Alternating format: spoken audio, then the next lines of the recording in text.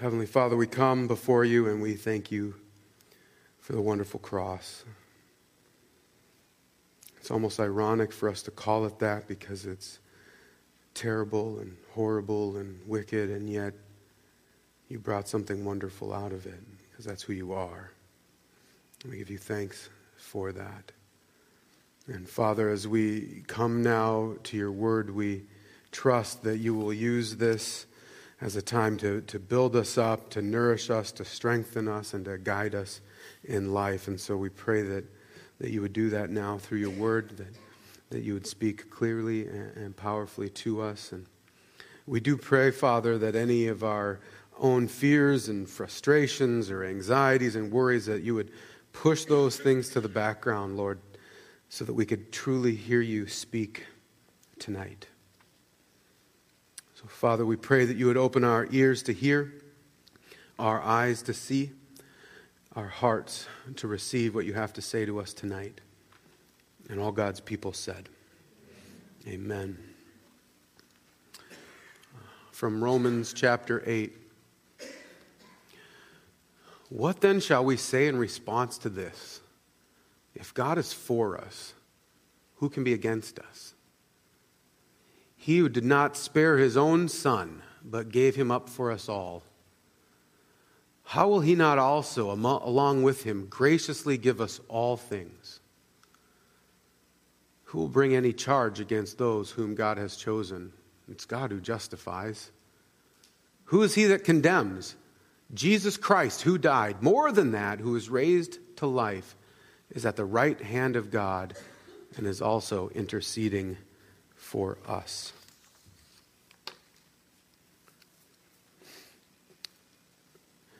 I kept thinking, wondering what was going through the minds of the disciples on this night. They had been following Jesus for years. They had walked with him, they had talked with him, they had seen Jesus heal lepers, heal the lame, make the blind see, the mute speak. And they loved him. They trusted him. And now they watched as Jesus was hauled away by an angry mob. And they watched as he was mocked and beaten. They watched as he was falsely accused, falsely tried, and falsely sentenced to death. They watched as he carried his cross to Golgotha. They watched the soldiers put the nails in his hands, in his feet. They watched the soldiers lift the cross up and stick it in the ground. They watched people mock and jeer as Jesus hung there on the cross. And they watched as the life slowly faded from his body. And they watched as he said, "It is finished." I mean, can you imagine what was going on in their minds? I mean, this is the man that they had devoted their lives to. They had left everything and followed him, and now he was dead. What was going to happen to them now? What were they to do? Who was going to lead them? How would they go on? Who would care for their needs? And on top of that, what in the world was God doing? Why would God allow the Messiah to be crucified? We find ourselves asking those same questions in different ways. What am I going to do now? How can I keep moving forward? How can I keep going on? How are my needs going to be met? God, what in the world are you doing? Why would you allow something like this to happen? We're natural worriers. It just kind of just comes out naturally. And on the surface, we worry about how God's going to provide for us, right? How is God going to help us find a new job? will God help us pay the bills? Is God going to help us put food on the table or provide healing to my body or to my child? Will he protect me in the midst of the pandemic? Is he going to protect me as I travel? Will God provide? But the question, I think, it goes way deeper than will God provide. I think asking about God's provision is kind of the surface level. But if you just kind of keep digging deeper, the one that's kind of bubbling up in the middle of that is God for me? Right? Is God for me or against me? That's why we really question whether he's going to provide. Is God looking at me favorably right now or not? And if we just kind of keep digging and digging under all of our anxieties and our worries and our frustrations, that's really the question there. Is God for me or is God against me? And that question is answered definitively on Good Friday. It's answered definitively on the cross. Our passage, I don't have them up there. You just get to listen to me talk. Our passage reminds us of that truth. He who did not spare his own son, but gave him up for us all. The God of the universe, the God who created everything, gave his own son for us all. He didn't spare him. He didn't hold him back, but he gave him for us. And that really is the deepest answer to our question, is God for us? Well, he didn't hold back his son. Is God for us? He didn't hold back the greatest treasure from you, but gave him up for us. So, yeah, God's for you. And it's a reminder for us that if we ever find ourselves in that position where we're wondering, is God actually for me right now or is God against me? We're told to look at the cross. And when we look at the cross, we're reminded that God is so for us that he didn't even hold back his own son. That's how much he is for us. And then our passage builds on that, and it says, well, if God's for us, then who can be against us? And the answer is no one. Nothing can be against you. And so because we can look to the cross and we can have this confident assurance that the God of the universe is for us, then we can have this confident assurance that no one and nothing can actually stand against us. Satan cannot stand against you because the God of the universe is for you. The world cannot stand against you because the God of the universe is for you.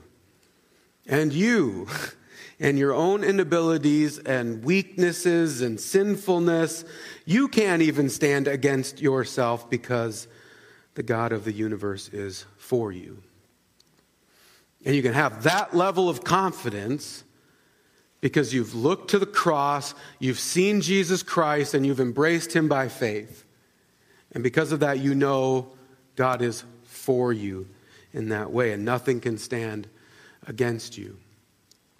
And when we look at the cross, it takes that whole understanding to a different level, because the fact that God is for us and that nothing can stand against us, that doesn't mean that nothing bad will ever happen to us, right? Because we're looking at the cross, which was the most wicked, evil act ever in the history of humanity. But if we keep looking at the cross, we see that God was able to take the evil and the wickedness of that moment and flip it on its head and use it for good. He took wicked and evil and he used it and turned it into a wonderful cross. a beautiful salvation. And it's a reminder for us that all of the scheming and all of the devising of the world, trying to make plans, cannot stand against us, cannot stand against our God, because it couldn't stand against Jesus. They schemed and planned and devised and came up with all of their different ways on how to end this plan and to stop God's kingdom coming. And God took all of their scheming and flipped it on its head and used it to bring blessing and salvation. And He'll do the same for us. One of the early church fathers, 3rd or 4th century, his name's Chrysostom, said this: "Yet those that are against us, so far are they from thwarting us at all, that even without their will, they become to us causes of crowns and procurers of countless blessing, so that God's wisdom turns their plots into our salvation and glory. Now see how really no one is against us, because our God is for us."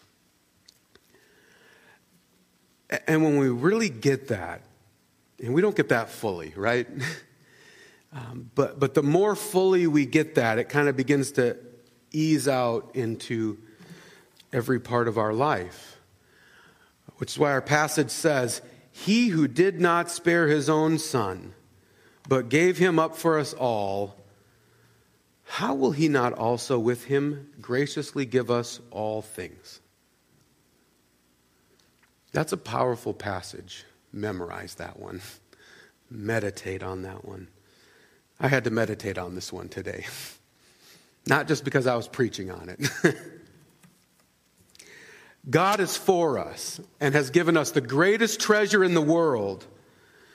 Why would we doubt that He would provide even these smaller little things in our life? Why would we live in fear and constant worry, wondering whether God's going to provide for us or wondering whether God is for us? He has given us what we need. He didn't withhold the greatest treasure. Why would we worry about all these small things? Which is why it's so important for us to celebrate and remember on Good Friday, to keep our eyes on the cross. Because tonight on Good Friday is when God provided for our deepest needs. It's on the cross where God provided eternal salvation. And it's on the cross that God said, "I am for you, and I will provide for you, and nothing will stand against you." So when you have those days when anxiety and fear wells up within you, look to the cross. Be reminded, God is for you, not against you.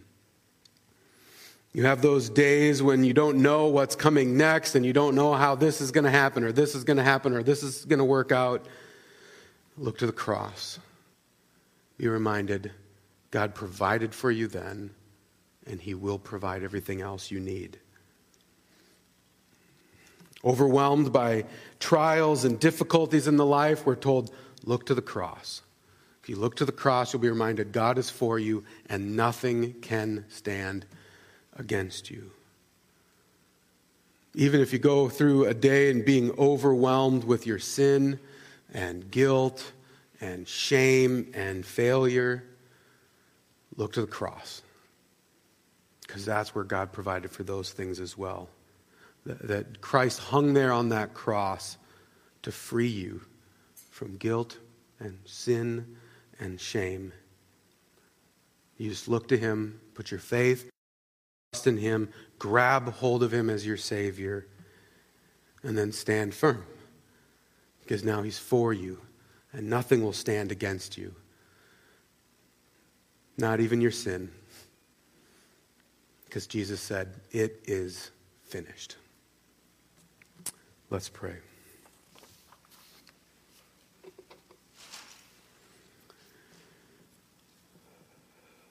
Father, we come so deeply thankful for this gift of love and salvation that you brought us. So thankful for the life and death of Jesus.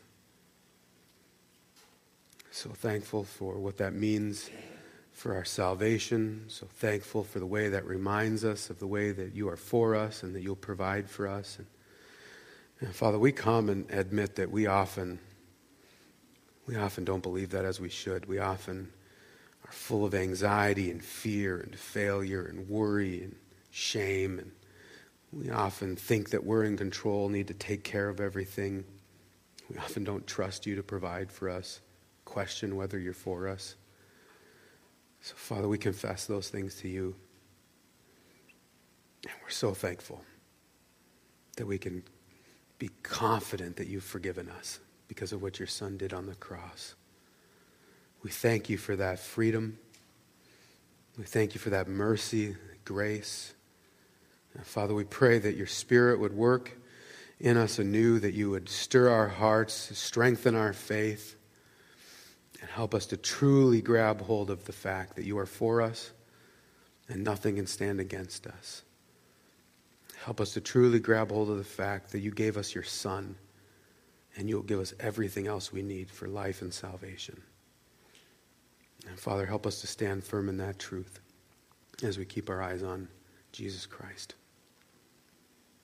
And all God's people said, amen.